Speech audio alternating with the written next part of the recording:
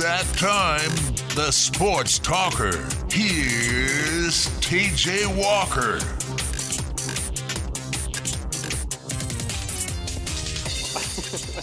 Hello, everybody. Happy Thursday to you. Trevor, can you hear that noise that's going on? Yeah, what is that? Is that your computer? It's got to be my computer, but I don't know exactly what function it is on my computer. Trevor, it's best for you to mute me and you just go. You talk for now. Well, first of all, why are you not prepared for the beginning of the show? I guess I've muted you so you can't answer the question. But have you gotten it off now? No, he's still messing around with something. I love how I talk to him 30 seconds before the show starts, and I come back on, and he's watching YouTube videos on his computer, airing it on our airwaves. TJ, are you there? I'm here. I still don't know where the sound's coming from. How many tabs do you have open? It's not tabs. It's something from my phone that's playing through my computer. Although I have unplugged my phone, so there's no reason it should be playing. It was an interview. I can tell you exactly what it was. It was a Bud Dupree interview that was playing through my phone while my phone was charging. And then even after I unplugged it, it was still playing for a good 15 seconds. But I think we're good now. It had nothing to do with the tab. Okay, how old was the Bud Dupree interview? This was probably it wouldn't have been from last year because he was talking about the Louisville game. I'm thinking that was 2 years ago. It was an old interview. Why do you have a 2-year-old Bud Dupree interview still on your phone? Well, I've got a ton of interviews. Oh, here it is. Again. I want to know what Bud Dupree has to say about Louisville. I am baffled. And you're moving around or something, and it's annoying me. I'm moving around? I'm not moving anywhere. Yeah, you're making a bunch of staticky sounds like you're moving your mic. I'm not moving my mic, not doing anything. We are off today, though, I'll tell you that. I'm off. I'm good to go. You're the one over here making a dumpster fire of the show. This would be acceptable maybe on a Monday or Friday, but it's Thursday. We're supposed to be in midweek form still. I have no idea. And then it started playing again even after my phone's unplugged. So no promises it's not going to come back, Trevor. Well, watch your wires because you're doing something over there that's making some noise. Okay, well, I'm not moving. I'm standing still. So if it gets any worse, you let me know and I'll readjust to make sure that no wires could possibly move. It's not worse, but it's still annoying. Okay, then let's just do this, Trevor. Okay, let's do that. Let's move this. Hey, now it's gone. Okay. I still can't hear that. I still kind of want to know what Bud Dupree had to say about Louisville, though. Well, yeah, Bud Dupree supposedly is like when you play Bloody Mary and you ask for him 3 times, he'll start randomly playing. I thought that was Beetlejuice. That's Bloody Mary and Beetlejuice, I guess. Both work. Or I have no idea how that was playing, where it was playing from. I started freaking out. I do need to also charge my cell phone, so I need to get that figured out as well. Once you worry about that, it's a commercial break. I can do that. I can wait to do that.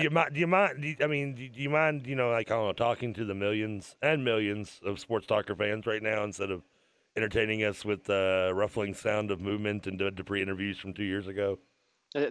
I really thought you were playing like a fun intro for the show, and it got me excited because you and I, we get on here about 5 minutes early, 10 minutes early, sometimes a minute early, however quickly we were both on our computers, and there was nothing. I was charging my phone. We had no issues. And then right when my intro was playing and I heard it in my ear, that's when the Bud Dupree interview started playing. So I was like, all right, maybe Trevor's got this fun intro, something going on. And then I realized it was a horrible mistake, and it was a Bud Dupree interview previewing the Louisville game. So that wasn't right. Okay, apologize for the technical difficulties. Usually I like to pin it off on Trevor. I think this one's all on me, if I'm not mistaken. Yeah, like most of them, but, at least this time you have to take the blame. No. Most of them are on you, but I will take the blame this one. This one actually is on me. Okay, so what do we have planned for today's show besides mysterious Bud Dupree interview, static, all that fun stuff? Further proof your house is haunted, by the way. The ghost of Bud Dupree. That's the ghost of Marla's Grossman. She's trying to tell you get out like Bud Dupree did. So we've got the Breeders' Cup on Saturday. Kentucky, Tennessee. Kentucky basketball starts next week. Louisville basketball starts this week. Louisville's got Wake Forest tomorrow night. We might mention that. That's going to be another horrible game. The ACC is just terrible at football. We've got Hate much? we've got the World Series from last night, NBA, tons of UK players playing. Let me talk about a cool moment last night watching the NBA. It was right before I was about to go to bed, and just kind of channel surfing. American Horror Story had ended, Trevor, and I had already watched South Park, so I was going to watch a little NBA before I finally turned the TV off. And watching the Lakers and Timberwolves, and maybe this makes me a bad sports radio host, but I had forgotten for a brief time that Tayshaun Prince was in Minnesota. So I'm watching, He's still in the league? and you have Karl Anthony Towns and Tayshaun Prince passing it back and forth with one another, which I thought was so cool because Tayshaun Prince is kind of who I grew up being a fan of, and one of the reasons I liked the number 21 so much. And then Karl Anthony Towns obviously was a star last year, a guy that I covered for my profession as a recruiting analyst, playing with one another. And then you see Karl Anthony Towns posting up and defending against Julius Randle, who's playing for the Lakers, which was cool to see. Just, different Calipari players, both great, both leading Kentucky to a Final Four, but neither playing with one another despite just being a year apart.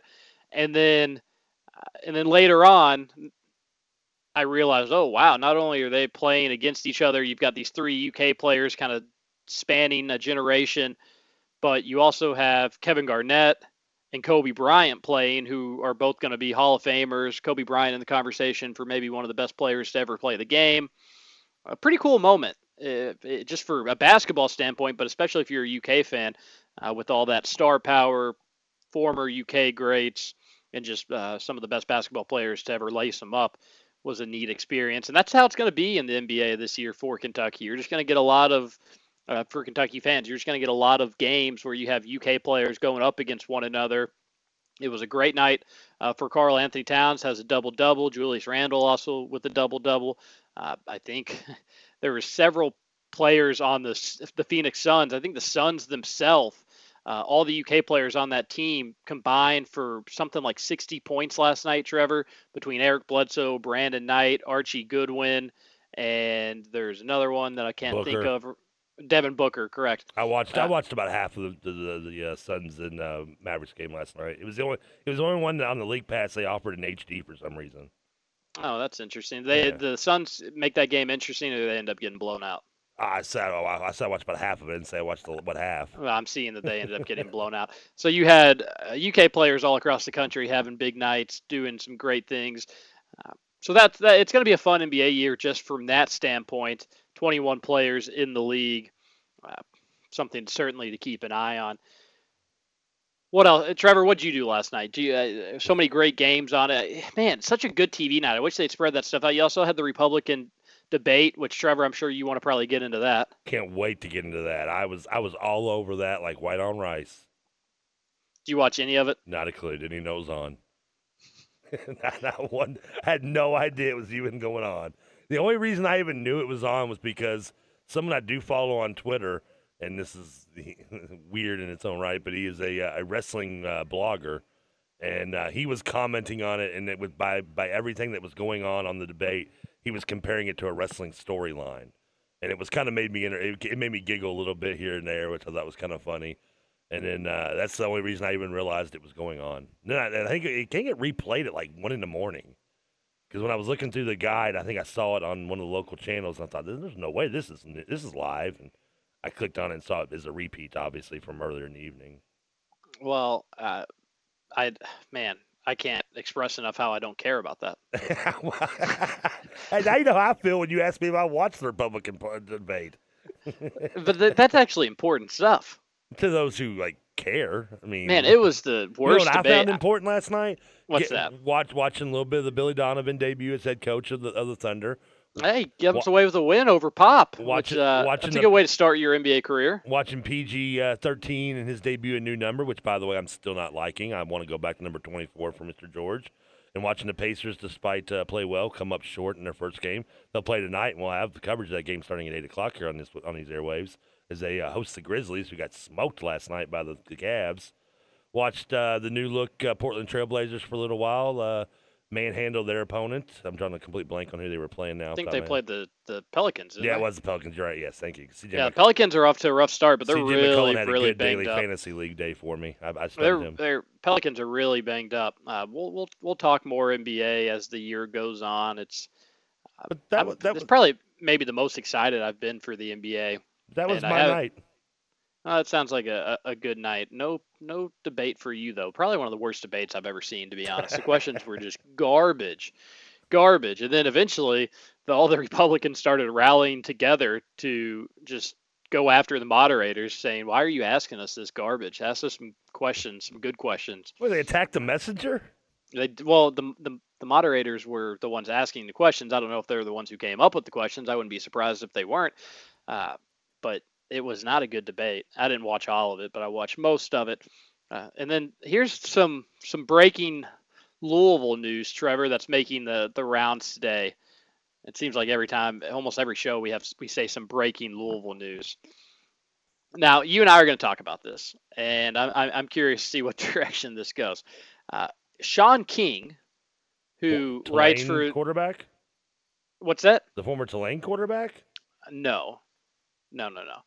He's the senior justice writer for the New York Daily News. He's a Morehouse alum. I think Kentucky played Morehouse in basketball and beat them by, 90 points that one time? Maybe. Isn't that was Sean Woods' coach? No, Sean Woods coached Mississippi Valley State. Oh, okay. Sorry. And then he moved on, I think. But had the M's right. You're right. They both start with the same letter. Right again. All right, so he tweets out. I don't know where he gets it. He's got nearly 200,000 followers, so he's I guess he's well respected. I've never heard of him. I'm just short of that, by the way. But you're just short of 2 followers, Trevor. Hey, I've got 366. Thank you very much. He said he tweets out. Are porn.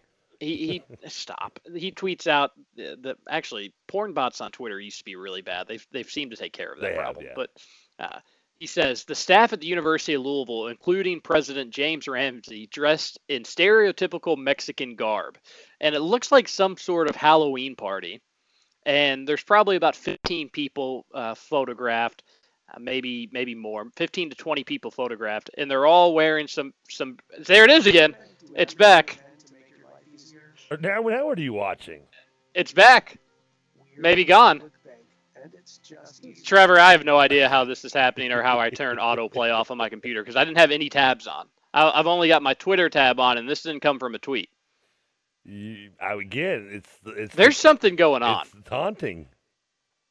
There is really something going on. I think Died in Your House may have lied. We're giving away those Breeder Cup tickets tomorrow, and I want to know if. What do they have to do to get them? By the way, spend one night in your house alone. No, if you find out how to take off autoplay on my computer, and you can win the Breeders' Cup tickets tomorrow. Because this is ridiculous. One was on my phone, which that used to happen, but it never happened it hasn't happened in a very long time. 2, on my computer it hasn't happened in a while either, but it has happened before, and also that was really loud. Really loud. I don't know what's going on over here, but back to the Louisville, the semi-breaking Louisville news. So Sean King tweeted out that the staff at the University of Louisville, including President James Ramsey, dressed in stereotypical Mexican garb, and they're all wearing sombreros. They've all got fake mustaches on. President Ramsey's wearing, I don't really know what the name for it is, but a very colorful shirt that you put over it's kind of stereotypical Mexican shirt. Poncho or sriracha or something. Something like that. Yeah. And, but yeah, everybody in the picture's dressed like that. Trevor, is this a big deal or is it not a big deal? I mean, like, what is it, like, offensive? I mean, yeah, seriously, are we really grasping at that kind of straws? I mean, is that really what we've come to now that we're going to find people in a Halloween costume doing clearly where there's a dozen people there just being goofy, and we're going to label them as politically incorrect racist because they're doing a Halloween costume? I mean, is that where we've come to at this point in terms of grasping for straws to find evilness in a story in a university that has a story following it right now? Well, it's got nearly grow up and get a life, Sean. It's got nearly 300 retweets in just a few minutes, so obviously people have taken notice to it. Listen, I'm not offended by this. No one's offended by this. Mexicans aren't. Well, I'm sure some Mexicans probably are, and it is very stereotypical. And I get that it's Halloween, and I never want to be too. It's Halloween. You don't go dressed in blackface or something like that. But wearing costumes is okay by my book. But is this appropriate for the president of a university to have 17 other administrator employees there all dressing up like this and posing for a picture? Probably not the smartest thing to do, Trevor. You can at least agree with that. No, I see nothing wrong with this whatsoever. The only thing wrong I see with this is the ridiculousness of the stick that's lodged up the rear end of whoever is bothered by it. Trevor, it's the president of a university so where he's you're wearing trying. A sombrero. He's not even wearing a fake. He's wearing a sombrero and a poncho. How is that? It's not a poncho. I don't know. We don't want to confuse the listeners with it saying that it's a poncho. It's the one thing that goes over and has the sleeves on it. But anyway, nonetheless. So if I go to if I get to a trip to Mexico and I put on a sombrero in one of those outfits, am I being racist? If you go to Mexico and do that? Yeah, am I being racist? I think you'd stand out. Not all Mexicans go around wearing a sombrero and those colorful shirts. Okay, so then why? So are they I offended? think you'd stand out. Then clearly, they're not even mocking what Mexicans even wear. So why would if you're Mexican be offended? Stop! Do you know what stereotypical means? Yes, I know what stereotypical means. Do you know what that entails? Yes, they don't wear that, but that's how people think that's what they think they wear. Okay. I don't need to explain this to you of how this can be offensive. I find nothing offensive in this whatsoever.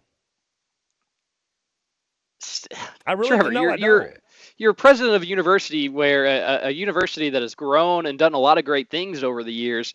But what if you were a Hispanic student thinking of going to U of L and you saw this? Okay. You don't think they'd care at all? I can't see why. I think you're kind of missing the point on this. I don't think it's the biggest deal. I don't think if Louisville had anything else going on right now that I think people would just look over it. But it was a really dumb move for the president to do that. I don't see it. I think it's the only problem I have with this is the oversensitivity of some people who may just need to grow up. And you had Yates texting in saying it was the Latin American and Latino Studies Downtown Day of the Dead celebration, are sending me a link to that. I'm not sure if that's why everybody dressed up like that. Even if that is to celebrate the Day of the Dead, which I think is November 1st or November 2nd. It is November 1st, according to the link he sent. Okay, so November 1st, it's still just a stupid thing to do if you're the president of the university. Just knowing that people could get offended by it's not a smart thing to do. Now, again, I agree with you. He should wear nothing but white shirt, white pants, and never put anything of color on of any way, and only speak in vanilla words because we don't want to step on the eggshells of anyone. Hannah texts in the show and says that some Mexican restaurants they put a sombrero on you as you take a shot. Let's fire them. Close that place down. That doesn't mean that's right. That doesn't mean that's right either. And whoever created the Speedy Gonzalez cartoon, he should be hung.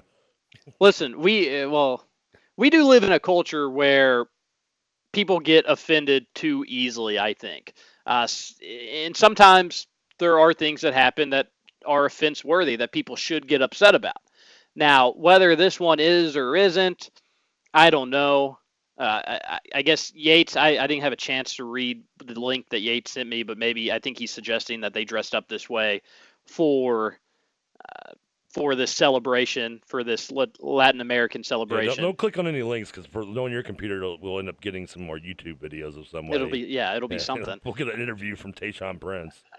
That'd be pretty cool.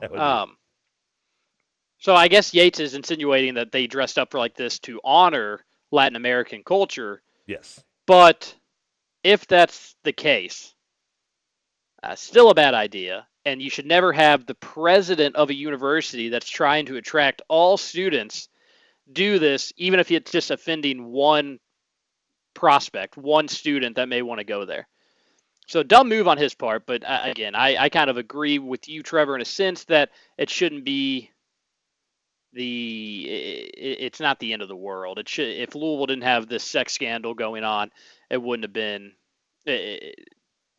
blown up like this. But it has blown up. If anybody should be offended, it should be the former quarterback Sean King that had to share his name with this slap over here.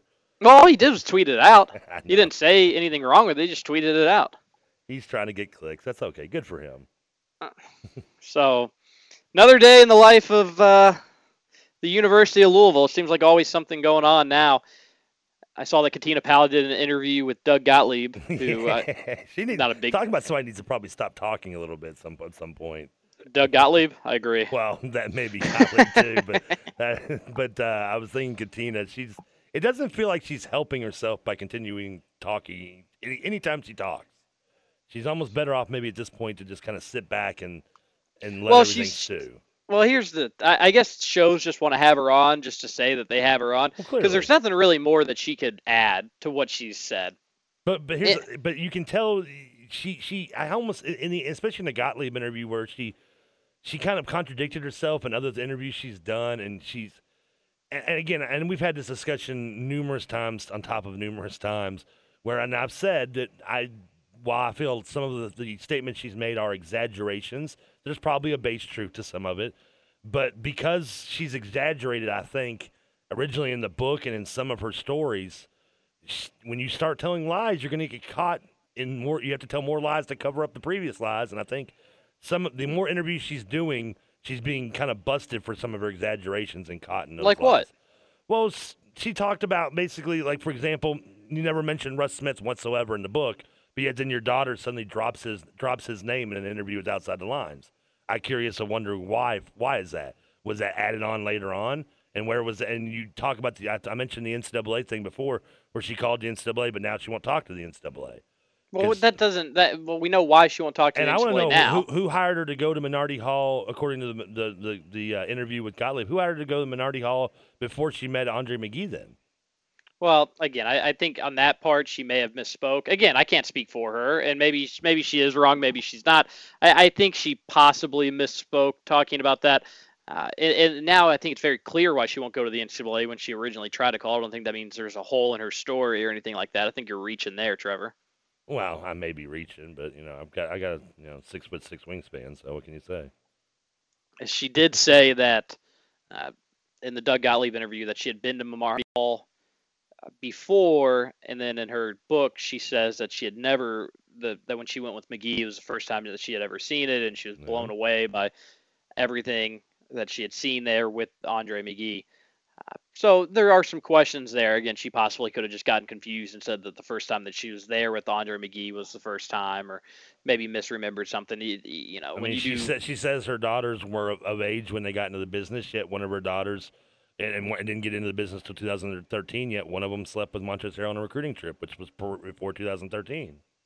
I mean, that's what I'm saying. Again, I'm not saying that I'm not pointing out these holes in her story. Well, she's a liar. Of age in Kentucky is 16. Within the consent of how old the other person is, yes, which Montrez would have been under 21 at that time, obviously. Correct. Montrezl Harrell would have been 17. Yeah, exactly.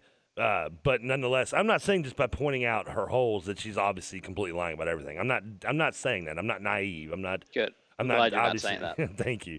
I'm glad to make you happy. But I am saying that the exaggerations that she's added to what probably didn't need exaggerating is coming back to make her look even worse, and that's not a good thing for her and her wanting people to believe the base truth that what she is telling. It's interesting. She probably does need to take a break from talking, but she may be getting paid to do some of these interviews. Which this is the only money she's going to get because I don't know, maybe unless Target is hiring. You think 1450 has any money to throw her way for an interview? I got $100 on it. I mean, we know for at least that gets us an hour. We're going to head to a commercial break. When we come back, we'll talk some football for this weekend, look ahead to the Breeders' Cup for a moment, more basketball. College basketball season's about to start, so all fun stuff. So join us after the break here on 1450 The Sports Buzz.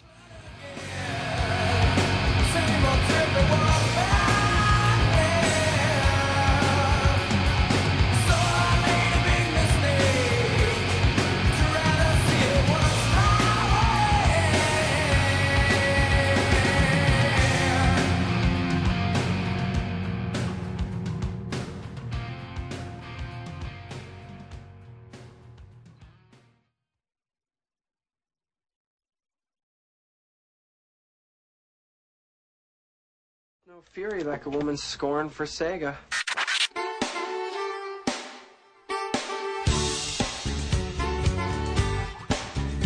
We're back here, 1450 The Sports Buzz. I've got my phone plugged back in, Trevor. So we're really playing with fire here on this second segment. And there it goes. Just when the show starts. How does this happen? I'm gonna go with the Ford. I have no idea Ford how that wins. happens. Ford swept that category. Right didn't when they? we start. Right when we start. How does that happen? It's the ghost of Martha Grossman. No, it's got to Or be Marla. something. I'm starting to, I took the blame for it, but I'm starting to think it's something on your all's end. How's it on my end? Because I don't know what else it could be. I had my phone plugged in. I was on my browsers. I had everything that I needed to do for this next segment, all the windows up. And I've had it like that for 4 minutes, but as soon as the radio show starts going, they all go off and go crazy. I think you're trying to sabotage us. I'm not trying to sabotage you all, but I'm really starting to think it's on your end. But I mean, and here's the problem: as intern Jack is on the board in this segment. Maybe he can take the blame for it, but I don't want to throw him under the bus. I think you're trying to do that. I'm not trying to throw intern Jack under the bus. I'd never do that to poor little intern Jack. But something's going on that doesn't normally happen, and I'm not so sure that it's on my end. Well, I think yeah. I think I don't know what you're doing with your computer. I don't know what websites you've been surfing on while you've been off today, but oh, stop! I mean, I don't know what's going on in the world of TJ over there. I've been surfing on car commercials, supposedly. Maybe you're looking for a new car. Well, if I'm going to, tomorrow's the time to do it, and we're going to be on a live on location at Oxmoor Chrysler Dodge Jeep and Ram. Nice segue there. But that'll be the time to look for a new car. That would be, and that would be a good place to get a good deal on a car. Let me ask you this though. I need to write this down. I'm going to bring you a hamburger from White Castle, McDonald's, and Wendy's tomorrow. Like I mean, and again, I need to know. I don't actually, you know what? I don't care if you do or do. I don't care if you bring them. I don't care if you don't bring them. I will not be eating them. Yeah, you're going to take a bite of them. Let's make it very clear that I'm not going to be eating it. I don't care. I haven't had one in 24 years of my life, and you think the time that I'm going to do is because Trevor tells me to do it? Listen, I didn't want to have to resort to this, but if I have to take Abe hostage, I will. Okay, if you want to see the dog again, you got to eat the White Castle burger. You won't do any of that, and I'm not going to be eating. I'm not going to be eating the burgers. I'm just not going to be doing. Are you okay with like mustard, ketchup? I know ketchup on the burger. What about pickles, lettuce, mayonnaise? Any preferences? I don't like anything else besides ketchup. Okay, so just get ketchup only on the burgers. Ketchup only. Okay. Won't be eating them, but ketchup only. All right, good to know. Good to know. All right. Anyways, getting some intel that we're going to be at Ford tomorrow. So that's where we're going to be on location. Right by Oxmoor Mall. Right by Oxmoor Mall. We haven't been back there in a while. I'm glad to be going back there. Good. Welcome back. Yeah, that'll be a fun on location. I've got to go to a wedding directly after the show tomorrow, so I'm going to be doing the show dressed in a suit. Will you be in the wedding? I will not be in the wedding. So you're going to be are you going in tux or suit, by the way?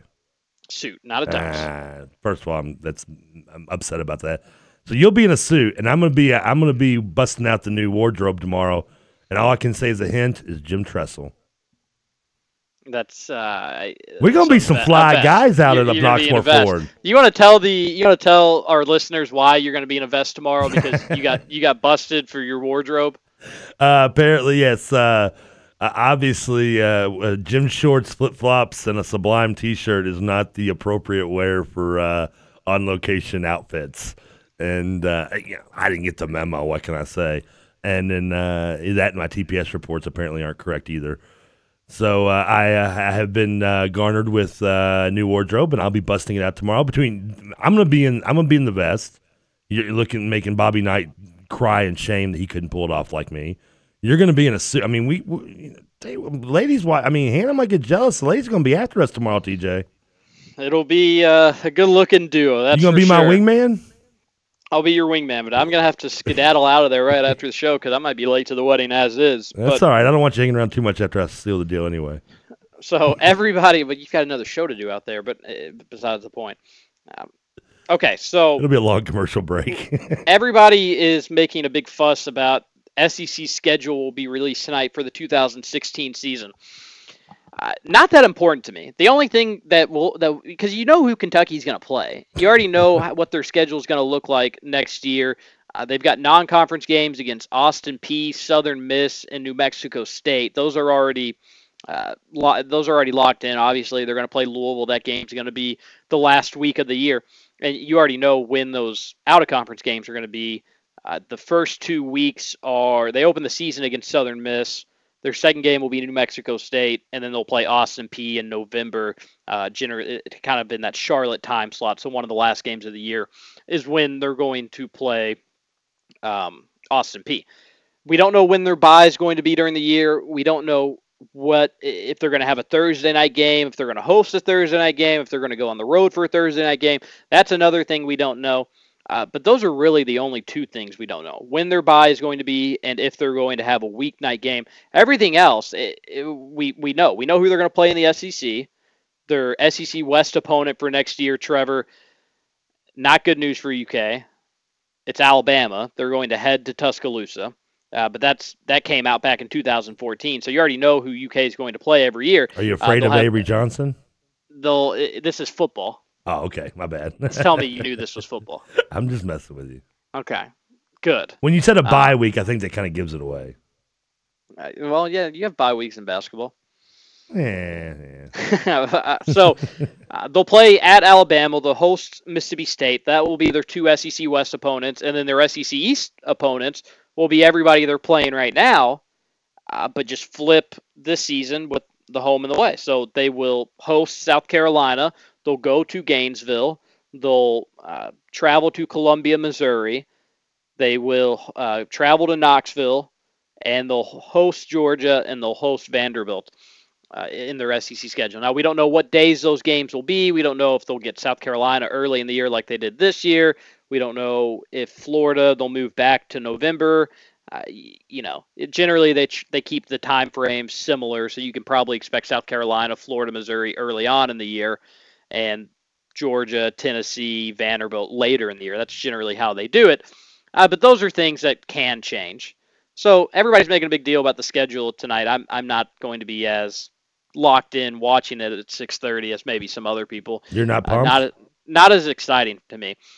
But it is important. You don't want to have to start the year having 8 straight games before you get into your bye week.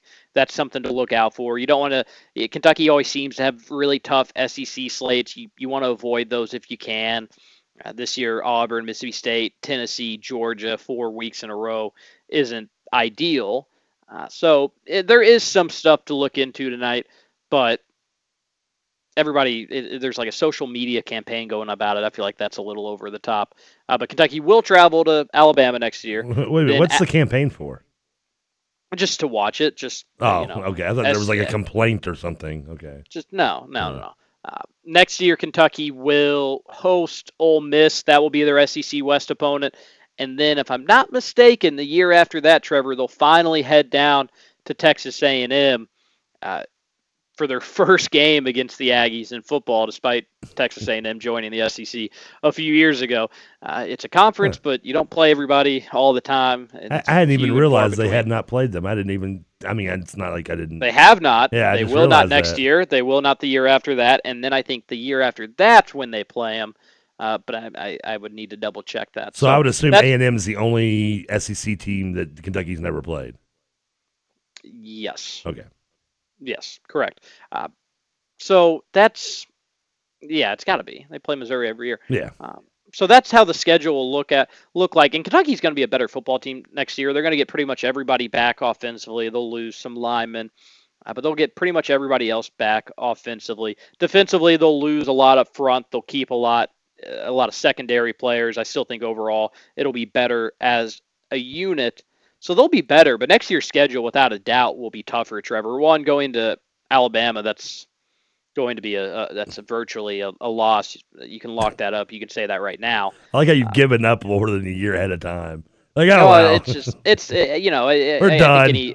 I think even the most optimistic person would say, okay, they're probably not going to win down in Tuscaloosa against Alabama. But it's going to be a tougher schedule. You would like to get your 50-50 games at home and you'd like to get your tough games on the road and just throw them away. And I don't know if that's necessarily the case because Florida and Missouri could be 50-50 games. Those will both be on the road. Those will be tough games. You'll get Tennessee on the road. That will probably be an automatic loss. I guess you can't say an automatic loss, but you got to imagine that'll be a tough game going down to Knoxville and trying to win that. You'll get Georgia at home, which traditionally Georgia better than Kentucky. Maybe you just rather throw that game away. You never know. Kentucky has beaten Georgia at home before, so. And then Vanderbilt. Except when I predicted. Vanderbilt should always be, whether it's home or road, should be a win regardless. So you kind of wish you could get that game on the road and substitute it for a home game. But just how the schedule works. And also you go to Louisville, which you'd rather have that game at home, obviously. So well, I think Kentucky's going to be better next year. And this is something you're going to hear a ton between starting today. You'll hear it a ton when the schedule comes out. You'll hear a ton of people saying, and let me be the first to say it to you, Kentucky may be better next year, but the record may not be better. I think if Kentucky can get to 6 wins next year, that we're looking way ahead. But given how the schedule looks, that would be an accomplishment because it is going to be tougher next year. Well, the schedule's set up pretty well this year, and Kentucky has been, I guess, 4-3 is about what most people probably would have expected, maybe 3-4. So it's been just an average year, I'd say. I do find it cute, though, that the Big Blue Nation's already coming up with excuses for next year's record before the season's even began. We're going to be better. The record won't show it, but we're going to be better, I promise you. I don't say that's an excuse. I think that's just kind of being honest. Quite possibly. And what I mean, like you mentioned, though, this is still a season going on. People are getting excited about next year's schedule. Let's worry about this season still. You got a lot on your plate still in this year to go ahead. Never said to give up on this year. I never said to look past it, but the schedule does come out tonight, so it's kind of newsworthy and worth talking about. I agree. I'm not denying that. Okay. So, it's more newsworthy than a picture with some sombreros on, I'll say that much. I think you're just mad about that picture, and you're kind of embarrassed how I'm not embarrassed. You cheer for is representing themselves. There's a long list of things that I'm embarrassed for in my life, but that's not making the list. I hate to tell you. I don't know. I'm not so sure about that. Not so sure about being that. seen in public is number one. We got Kentucky, Tennessee. Well, we're going to talk about this season plenty. We've talked about it a lot. I promise you, Trevor, we're not going to turn our full attention just yet to next season. But Kentucky, Tennessee this weekend, we talked a lot about it on the Cats Illustrated podcast yesterday, which, Trevor, the numbers have been good for that. And a lot of people have said they enjoyed it. So job well done. Again, for emailing it to you and recording it together, making the music, emailing it to me. You're really the unsung hero in that process. I gave you your own little serial theme music there in the beginning and end. It sounds like Candy Shop. It's not. It's generic. It's a non-royalty, as it's known, beat that I found. Kind of what Lil Wayne uses on all his songs. So okay, well that's good that you're not stealing other people's music, but it really sounds a lot like Candy Shop. You're telling me it's not? No, it's not. No, it's not Candy Shop. Isn't that what's his name? 50 Cent song? Yes. Okay. Here's. That sounds just like it. Oh, now are you playing this on purpose? No, that's not. I am playing it on purpose. That is it. No, it's not. No, it's not. It's not Candy Shop. I don't have the board in front of me. I'll play it for you later. Well, you have to. Well, I was playing what the music was. That was the music before the podcast. That wasn't. I mean, if it's Candy Shop, it's not. I believe you that it's not Candy Shop, but it sounds a lot like Candy Shop. Okay, I see that. I think it gets people in the mood for the for the podcast. Well, I did good then. I'm glad. You're welcome. But people weren't thrilled with Justin and I's picking Tennessee to beat Kentucky on Saturday. There's no winning with some fan bases. If you picked a game that they're underdogs and big underdogs even, or any kind of underdog, you're a homer. And if you don't pick them, you're a hater. Sometimes there's no winning in the situation. No, and I understand it though. Kentucky fans, we've run a website that is kind of ran by fans in some capacity. I know Justin, he doesn't cheer for Kentucky when he's not working. It's not like he goes and puts on his UK jersey and cheers up and down. I know he probably likes to see them do well. When they do well, it's generally better for the site. But I can understand why fans are a little bit bummed to see those predictions. One, because Tennessee's an 8.5 point favorite, Trevor. They are favorites into this game. And whether or not we predict them to win or lose, that's going to have no bearing on the game.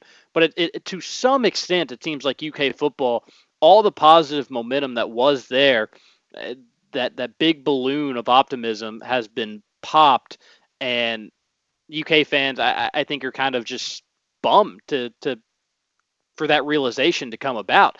I think they wish that that you had gotten one of those wins against Florida or Auburn, 2 games that could have easily been wins. And if you do one of those 2, maybe you still have that outside shot, that outside optimism of an SEC East, which I think we all know probably isn't going to happen. But now you do start looking, okay, if they lose to Tennessee, you've got 4 games left at that point. You got to win half of them to go to a bowl game. Yes, Charlotte will probably be a win, but at Georgia, probably be a loss. And then it comes down to Vandy and Louisville. Can Kentucky win one of those 2 to make it to its first bowl game in quite some time? Just a month ago, Trevor, you'd say, oh, yeah, no doubt. They'll definitely be able to get one of those 2 for a win. Now it's not so sure. So I think Kentucky fans are just a little bit on edge. They feel like if they could get this Tennessee win, if UK could somehow find a way to beat the Vols, you get all that momentum back, you get all that optimism back, you go into Georgia thinking maybe you have a chance to win. But the writing on the wall here, Trevor, is it's going to be a tough game for UK to win. And there's no doubt about it because Tennessee does a lot of the same things that Mississippi State does. Aside from whatever game it comes down to being on that will be their game they need to get bowl eligible, a la kind of like last year against Louisville, the last game of the year, they had to get that game to get their bowl eligible. Aside from that game, which will be coming up in the future, this Tennessee game is without a doubt the most important game for Kentucky this year. And it's kind of cliche to say it, and sometimes I feel like we've said that so many times. So why do you think this? Here's from the one. And when you mentioned the balloon being popped, you said Florida. I don't look at the Florida game as being the more balloon popping game. I look at the Auburn game, which you did mention, because Florida you weren't supposed to beat. You weren't expected to beat. You hung with Florida, and yes, I know you want to beat Florida because it's been. I mean, I was barely alive, let alone Jack wasn't even a thought of when you last beat Florida. But you were supposed to beat Auburn. Auburn was not good this year, and they kind of had their way offensively on what's been a horrible offensive year for them against your defense. And then you back that up with getting just shellacked by Mississippi State. Combine those 2 going into, and yes, this may be considered irrelevant, but it's not when you talk about Kentucky. The beginning of basketball season and Big Blue Madness going on, and you combine the way those 2 games went down with basketball season starting, you've got to beat Tennessee. You've got to. Otherwise, you're going to lose, and I said this yesterday, you're going to lose a large majority of your fan base. I'm not saying they don't care about football, but they're going to stop paying attention as much because they want to care about basketball, and they just saw you lose 3 straight, and they're going to say, you know what? We saw this last year. We've seen this movie. We don't need to go see Hangover 3 again. We saw the first one. We know how it's going to end. Well, I agree and disagree. I don't know what exactly you mean by a large number of the fan base, or if you could put a number on that. 60, it's not like 60% or more. It's not like when Kentucky plays. If Kentucky were to lose out before, because they won't play another game after Tennessee until Charlotte, like I mentioned yesterday on November 21st. If they were to lose to Tennessee, Georgia, and then Vanderbilt and be on a 5-game skid heading into that Charlotte game, that crowd would be bad. There's no ifs, ands, or buts about it. You had more people at Trinity St. X game this year. But also, if you lost to – no, I doubt it because the St. X Trinity game was rain and a terrible crowd. Slightly exaggerating, but maybe not. But you say how this is a must-win game. If they go and beat Tennessee and then lose to Georgia and Vanderbilt, that crowd for Charlotte still wouldn't be great. And hell, you could probably win 2 of those 3 games, and the crowd for Charlotte wouldn't be all that great. I think I'm kind of beating around the bush here, but the crowd for Charlotte's probably not going to be all that good. Long story short. But Georgia's not a team you expect to. You almost expect to lose. You even said that yourself. You don't really expect to go in. You expect to be competitive with Tennessee. You don't expect maybe to win every game, but you don't expect to get shellacked by Mississippi State. Do you expect to be competitive against Tennessee? Yes, actually, I think they can be for a couple reasons. One, I think Kentucky is still better than what they've shown the last 3 weeks on the field. And 2, Tennessee is a team that really kind of does keep things close to the vest in games even when they maybe should or shouldn't. And I think if you keep that window open for Kentucky and give them an opportunity to be in a game where it's a one-possession game, then yeah, I mean, anything's possible, obviously. Well, this is a Tennessee team, again, that has beaten Kentucky every year with the exception of when UK decided to play a mediocre wide receiver at quarterback. I say start Ryan Timmons. The quarterback. So Tennessee obviously has Kentucky's number. They killed them last year in a game where things were kind of falling apart for UK, and it kind of has that vibe again that things are falling apart for Kentucky at least a bit.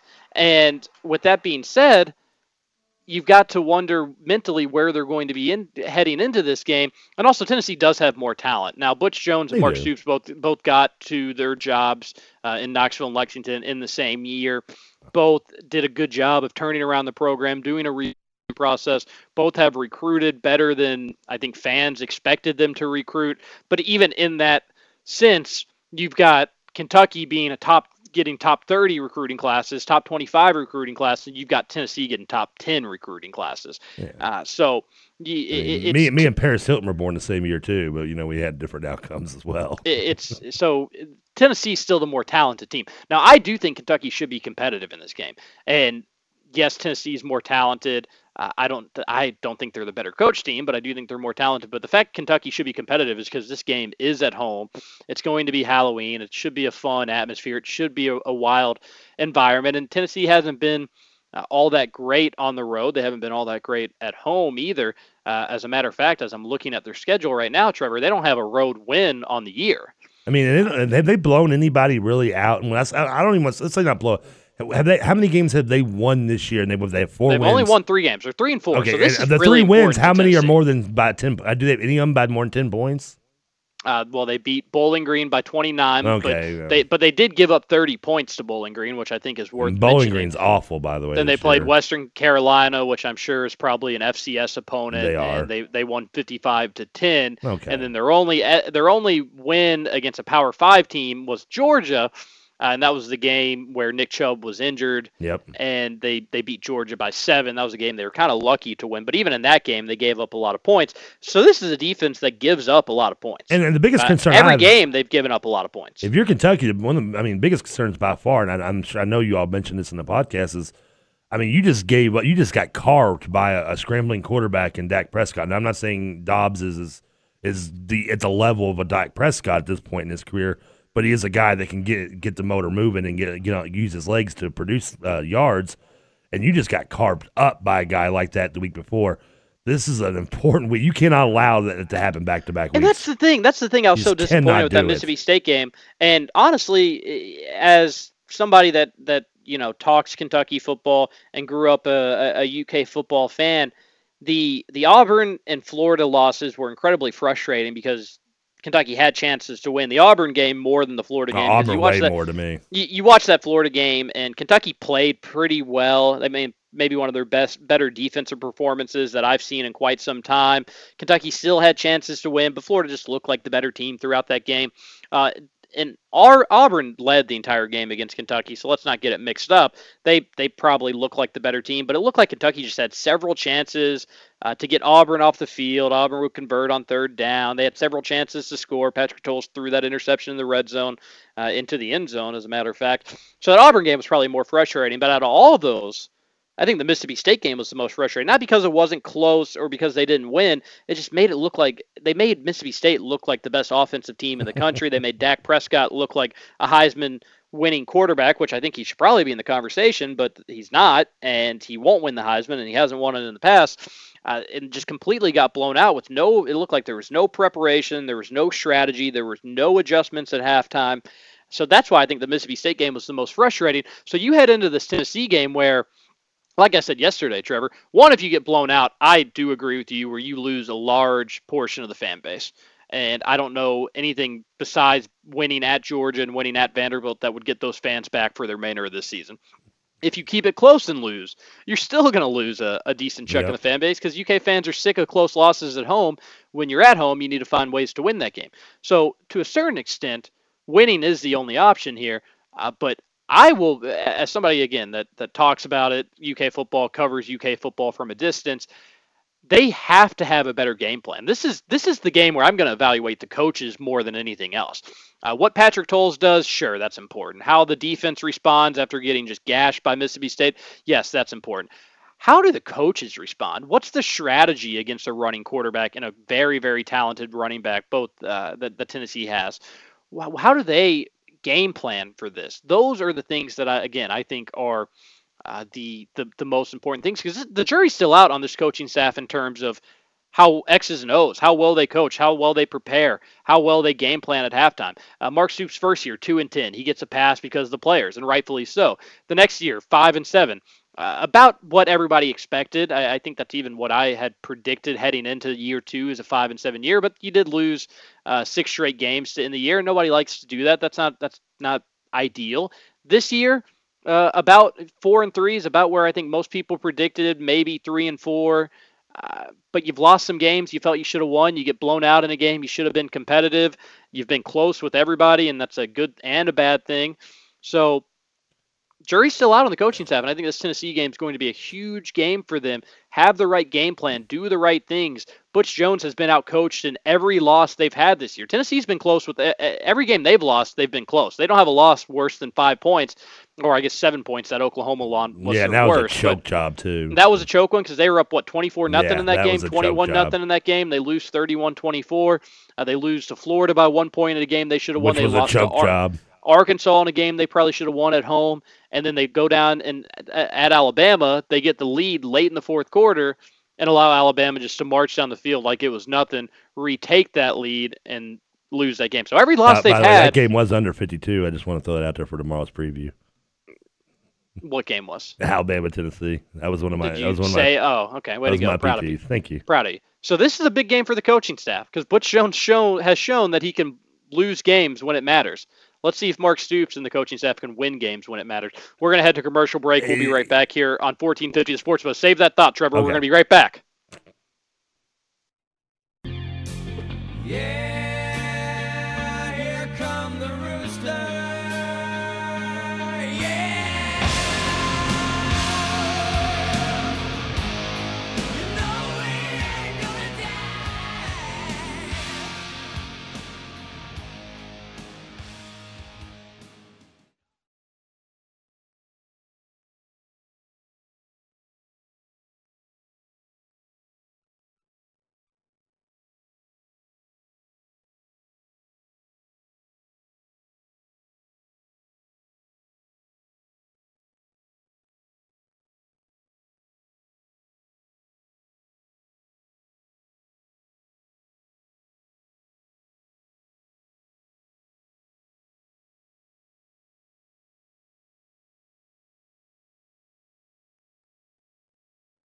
With TJ Walker, presented by Allen Electric. You lollygag the ball around the infield.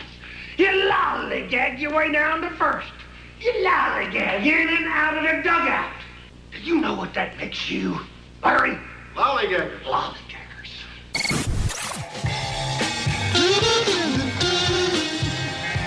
We're back here, 1450 The Sports Buzz. One final segment on a gorgeous fall day here in the Commonwealth of Kentucky. Trevor, any big plans this evening?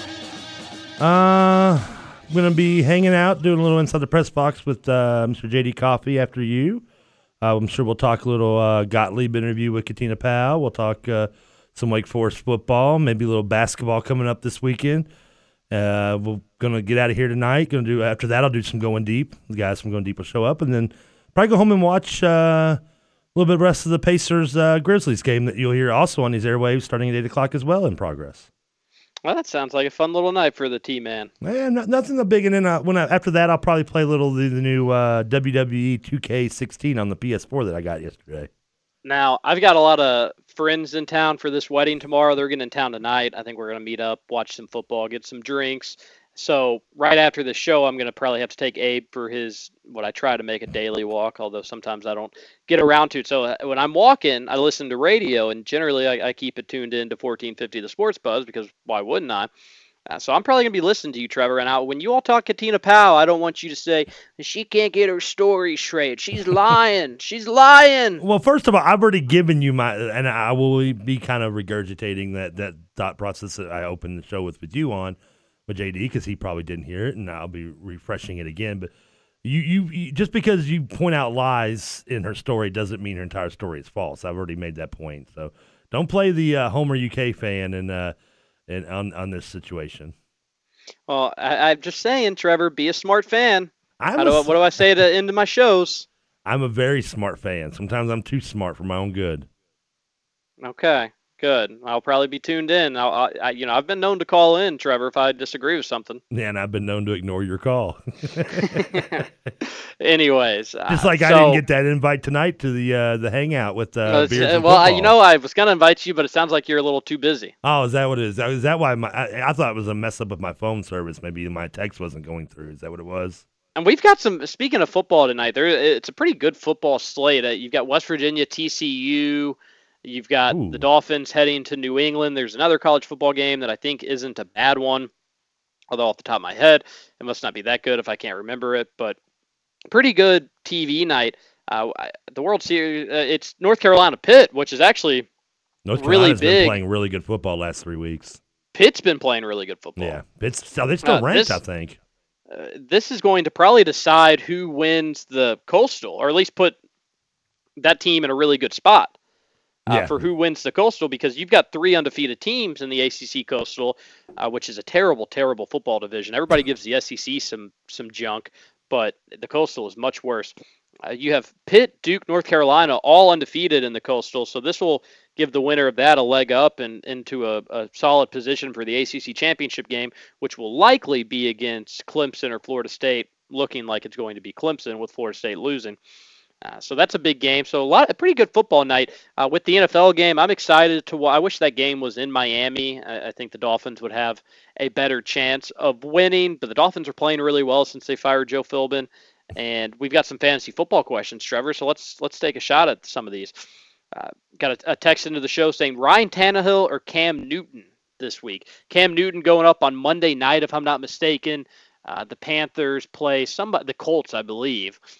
Panthers, Colts for Cam Newton. Then you got Tannehill traveling to New England tonight. Tannehill has been one of the better fantasy quarterbacks the last few weeks. Question, though, is where's the Carolina game at? At Carolina. Take Cam Newton.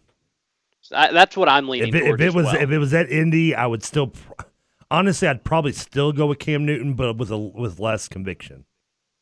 Yeah. I don't think you can go wrong with either, to be honest. You got to remember, Tannehill just shredded a Houston team that his defense that has been just utterly awful for the last month. But they're probably going to get down tonight. They're going to be throwing a ton tonight. They will be throwing. They will be slinging it around a ton. Now, but Cam Newton may go conservative. They may get up on the Colts. I don't know exactly how that game's going to play out. So I'd say he's the safer choice. Tannehill probably has a higher ceiling, but also has a much lower basement than Cam Newton. So that's why I'd go Cam Newton, just because the basement for Tannehill, if the Dolphins go in there and just get dominated, he could put up 3 to 4 points. So I would go Cam Newton just because he's less risky. I will give this advice to some owners that may want to be doing what you should never do, and that's chasing points. Don't just immediately insert Lamar Miller in your lineup because of what he did last week, and only a half of football nonetheless. I don't expect a lot out of Lamar Miller tonight. I hope he's been one of the best running backs the last 2 weeks in the nation, and I hope he continues that streak. I'm sure the Patriots will have a plan to slow him down. Start Landry, start Matthews, and be happy. But you start Lamar Miller if you have him. You can't. It depends on it depends what you have. It depends what else you have. But if you're in a 12-man league and you've got Lamar Miller, chances are you're going to need to your play options him. are probably slim. Yeah. Yeah. The other question is LeGarrette Blount or Eddie Lacy. Eddie Lacy, who has just been maybe one of the biggest busts in this fantasy football season. That's a solid question. They're going to be Sunday night in Denver for the Packers, for Eddie Lacy, and then LeGarrette Blount obviously playing tonight against the Dolphins. The Dolphins. That's Dion Lewis. I think is still out, is he not? He's going to play tonight. Dion Lewis is going to play. I'd be very. This is the problem of wanting to having to depend on any kind of New England running back. I mean, this is the world. One of them always generally has a good week, and LeGarrette Blount has been, to be blunt, he's been pretty inconsistent. He's had games where he's had multiple touchdowns. He had that 3-touchdown game against Jacksonville. And last week Brady had more yards, carries, and touchdowns than he did. Yeah, last week he didn't do anything. So it's so tough to predict the Patriots backfield. And luckily I don't have any Patriots running backs on my roster because it's got to be just so frustrating. You play him one week, you get nothing. You keep him on your bench the next, he puts up huge numbers. Yep. I don't know what their plan is. If Dion Lewis wasn't playing, I'd say go Blunt. But I say go Lacy, and here's the reason why. One, he's now he had to be injured. I think Rob Doster actually asked me about Eddie Lacy this week on the show. He did. He had to have been injured, and Green Bay's been very cautious with their injuries this year because they've lost a ton of guys. Wide receivers are dropping like flies for the Packers. So I imagine that Lacy was a little banged up. He went out there and maybe something got re-aggravated. I don't know for sure. Mike McCarthy didn't comment on that. And they said, all right, well, we're going to stick Starks out there. We're winning. They were playing the Chargers. They were up the majority of that game, although it was close. And Starks was having a good game, so they probably just said, okay, we're not going to play Lacy. We got a bye coming up. He's going to get a lot of rest. So he hasn't really played all that much in quite some time. I think he's going to be ready to go against the Broncos. And also keep in mind, Trevor, James Starks is injured. He's got a hip pointer. He's been very limited in practice. They think he's going to play on Sunday, but they're going to keep an eye on him.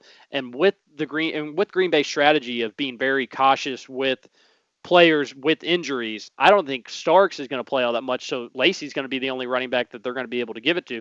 I would expect a big game from Lacy in Mile High Stadium. They still call it Mile High Stadium? No, I can't remember what it's called now, but it's still Mile High to me. I mean, hell, I still call the one in San Diego the Jack Murphy Stadium. So, I mean, that just tells you how behind the times I am with it, everything anyway. And so I'd go Lacy there. I got over a fantasy Blunt. question for you. I need your opinion on something. Are you ready to help me? Are you going to be honest and help me? Yeah, we got another one. I love the fantasy questions, guys. You can keep some in. We got another one coming in while we started this debate. But Trevor, what do you got? I'm in what's known as a dynasty league, where it's almost like you're doing a franchise of Madden, but in real life. You keep we only draft rookies each year and so on and so forth. And I've discussed this with you before during the season.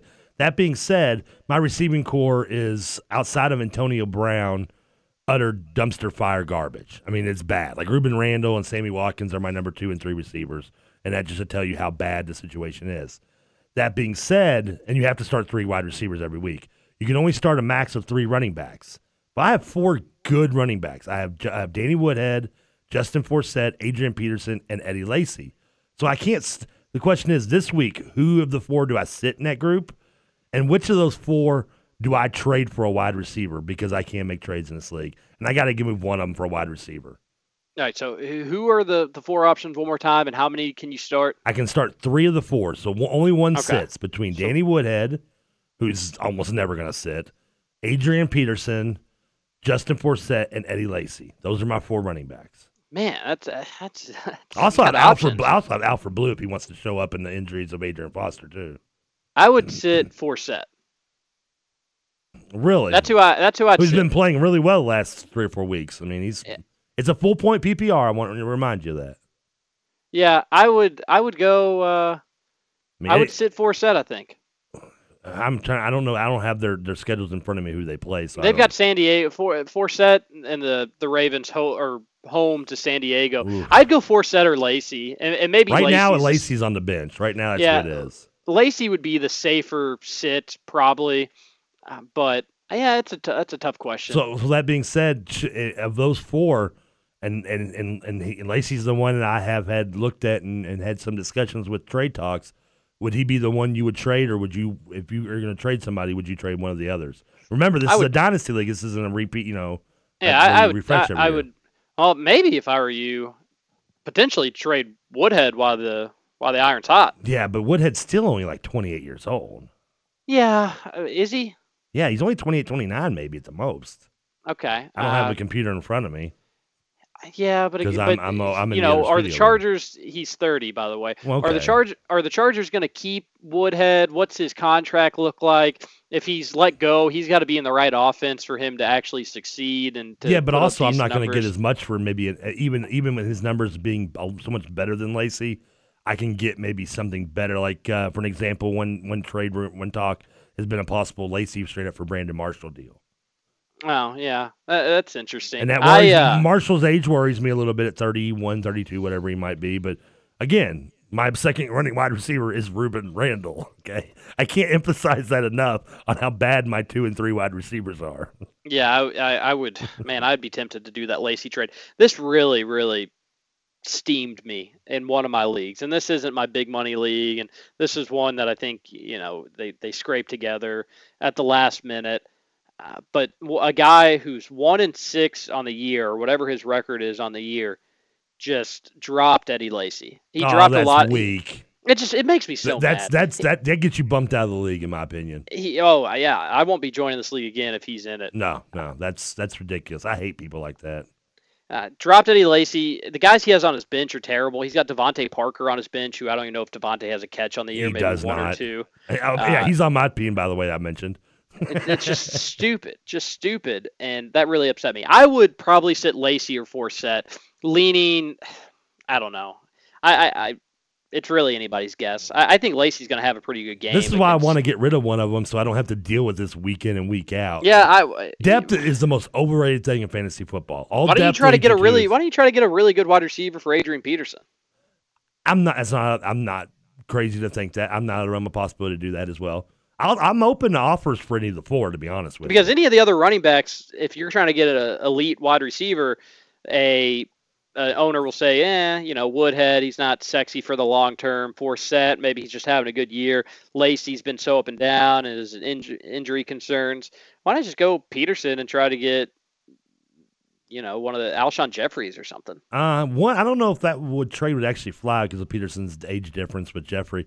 But the nice thing about Woodhead, and I think you go back to maybe a more tan version of Woodhead that is Darren Sproles. I mean, Woodhead doesn't carry the ball between the tackles. He's mainly getting all his points from catching little, flare passes over and over and getting the points in a PPR league. So even though he's 30, you can almost consider him being like 25 in running back years. While AP may be 30 in real life and be 36 in running back years from all the carries and punishment he takes that Woodhead really doesn't. All right, sit Lacy. I think Lacy's going to have a big game, but it's too risky to sit anybody else. The next question comes in from Alec with a fantasy football question. I don't know when this turned into a fantasy football segment, but I'm all for it. Alec wants to know Giovanni Bernard, and the Bengals are playing at Pitt. Yeah. Pitt started as a 3-point dog. They're now 1-point favorite. All the money moving towards the Steelers, which should tell you something. Well, it's because Roethlisberger's been cleared to play too. The Bengals undefeated on the year. Or Latavius Murray and the Raiders are home to the New York Football Jets. What do you? That's tough because Bernard's been pretty good this year. And what running was it? West, the backup for the Chiefs, just ran all over the Steelers last very week. Similar Their run defense well. Not all that good, despite Bud Dupree's best efforts. Maybe we can get a Bud Dupree interview playing here to let us know what he thinks about it. We'll just replace the word Louisville with Bernard. And or Latavius Murray, that's having a pretty good year, but a tougher matchup against the Jets. Trevor, what say you there? That is a tough one. And Murray, I can't remember what Murray did last week, but I know he's had some decent games. He's been very consistent. Yeah, he has, and that doesn't surprise. I think, I actually in one of my leagues just picked up Amari Cooper in a trade, mainly as a future trade because I'm thinking it was a keeper, but also because I've been very impressed with him and with the Raiders in general. I would probably lean Bernard though. If gun to my head, I would take Bernard. Yates actually just tweets it, texts it, and says Bernard as well. So that's 2 votes for Bernard. I would go Murray. One, they're at home. That's what killed the home. I'm really big on home games. And two, I'm very big Jeremy Hill just got 16 carries last week. They didn't do very much outside of a touchdown, though. I mean, what did he have, like 30 yards? He had 60 yards, close to 60 yards. And on 16 carries, that's not great. But he's getting more carries. He's getting more involved in the offense. One fumble away from being benched for the game, though. That's true. You got to take that chances. Latavius Murray has gotten over 13 carries every game this season, with the exception of his first game. He'll catch passes as well. Yeah. And I know Giovanni Bernard would too. I would go Murray, but it seems like I'm in the minority there, Alec. We do appreciate your text. I would go Murray. Text back in next week to let us know who you ended up deciding to go with. I'll be keeping an eye on those stats too. Now I'll be watching those comparisons to see who. Because Murray's by himself, he's going to get everything. I know the Jets' front line is better, but first off, the Raiders are playing pretty well, so that game will be competitive. They'll really need Murray to have a big game. Where But the if they Bengals, fall- they've got other options. Now Jeremy Hill's getting reestablished. That just seems riskier to me. Murray seems like the safer play. If they fall behind, if the Bengals fall behind, Bernard, I think, gets still more touches than Murray would get if the Raiders fall behind, though.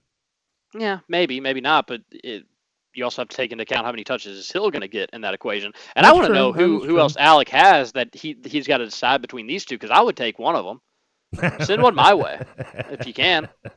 Is he in your league? No, he's not. But no, he's not in my league. But I would gladly take one of these. Those are two good options. I would go Murray. The other guys would go.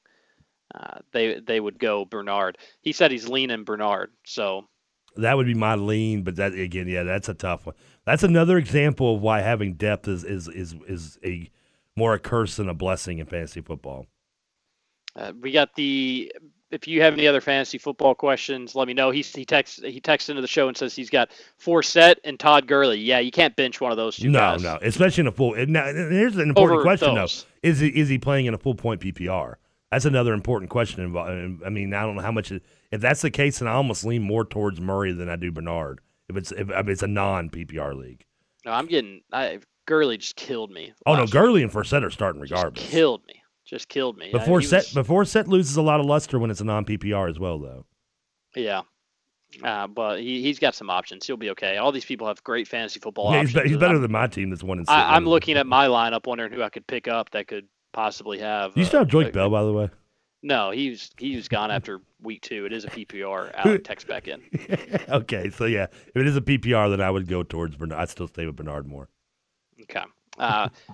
Breeders' Cup this Saturday, which I'm excited about. I hope everything runs smoothly out there at Keeneland. We've got 2 tickets to give away tomorrow when we're at Oxmoor Ford, right there by Oxmoor Mall.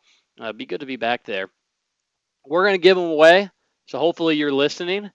You can get your chance to get 2 Breeders' Cup tickets to the biggest race of the year. Get a chance to see Triple Crown winning horse, American Pharaoh. Did you forget And- his name there for a second? No, I meant to say Triple Crown winner. I said winning, so I tried to spin it into winning horse opposed to maybe a winning something else. I guess I could have said winning jockey or said winning trainer. But Winning this will be his four-legged last beast. race. This will be his last race, and you'll have a chance to see it just by listening to the Sports Talker with TJ Walker. And looking at some of the morning lines or today's lines for the race, I'm trying to get it pulled up, but I can't find it right now while I'm How many scrambling. horses are going to be in the Breeders' Cup? I think there's 9, Sorry, if I'm not mistaken. I think there's about 9. I believe you. But American Pharaoh was 4-5 to win the race. Keen Ice, who the horse that It was a beat derby. he's been in a lot of races. He's the horse that beat American Pharaoh.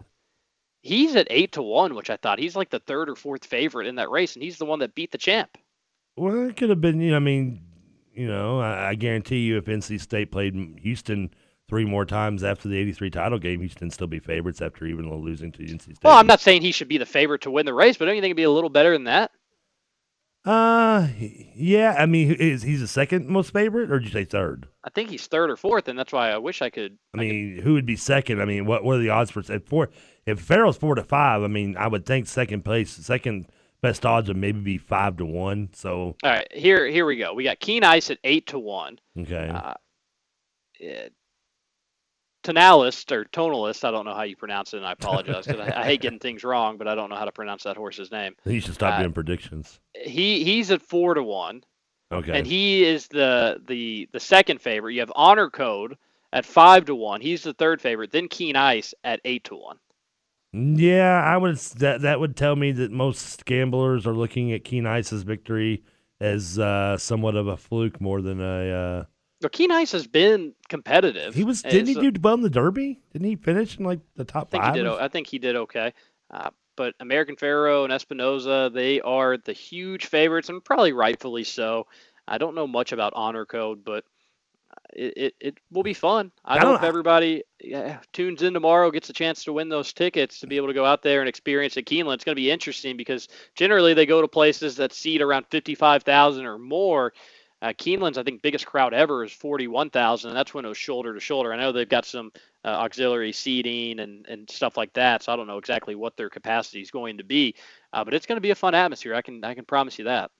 Looking forward to this. Seems like this race has a feel to me. I don't know. Maybe it's because of the odds of American Apparel being so well in the second tier and third tier and fourth tier odds being a little higher than maybe they should. That this is one of those ones I feel like I want to put money on, like the second, third, and fourth horses only, and almost as like a field bet against American Apparel because there could be a nice payday. Yeah, that's what I did when Big Brown went for the Triple Crown and won some decent money on that. I put money across the board on about every other horse after Big Brown in terms of odds, and I ended up winning because of it. 9-horse race. We'll talk more about this tomorrow. We'll talk plenty tomorrow live from Oxmoor Ford. 4 o'clock, 1450 The Sports Buzz. Thanks for listening. Be a smart fan. They say don't forget 270 be hitting 2. Some call it bluegrass, some call it purple. I'ma call it home. Take a shot of Tron. Lay back in the lap and take 2 to the dome. Ride from the Ville to BG in my zone. Let me hear you say high time, sitting by the river. Got my old shotgun, fishing pole in my liquor. Cause people always trying to tell me how to run my life when they say I'm doing wrong and I swear I'm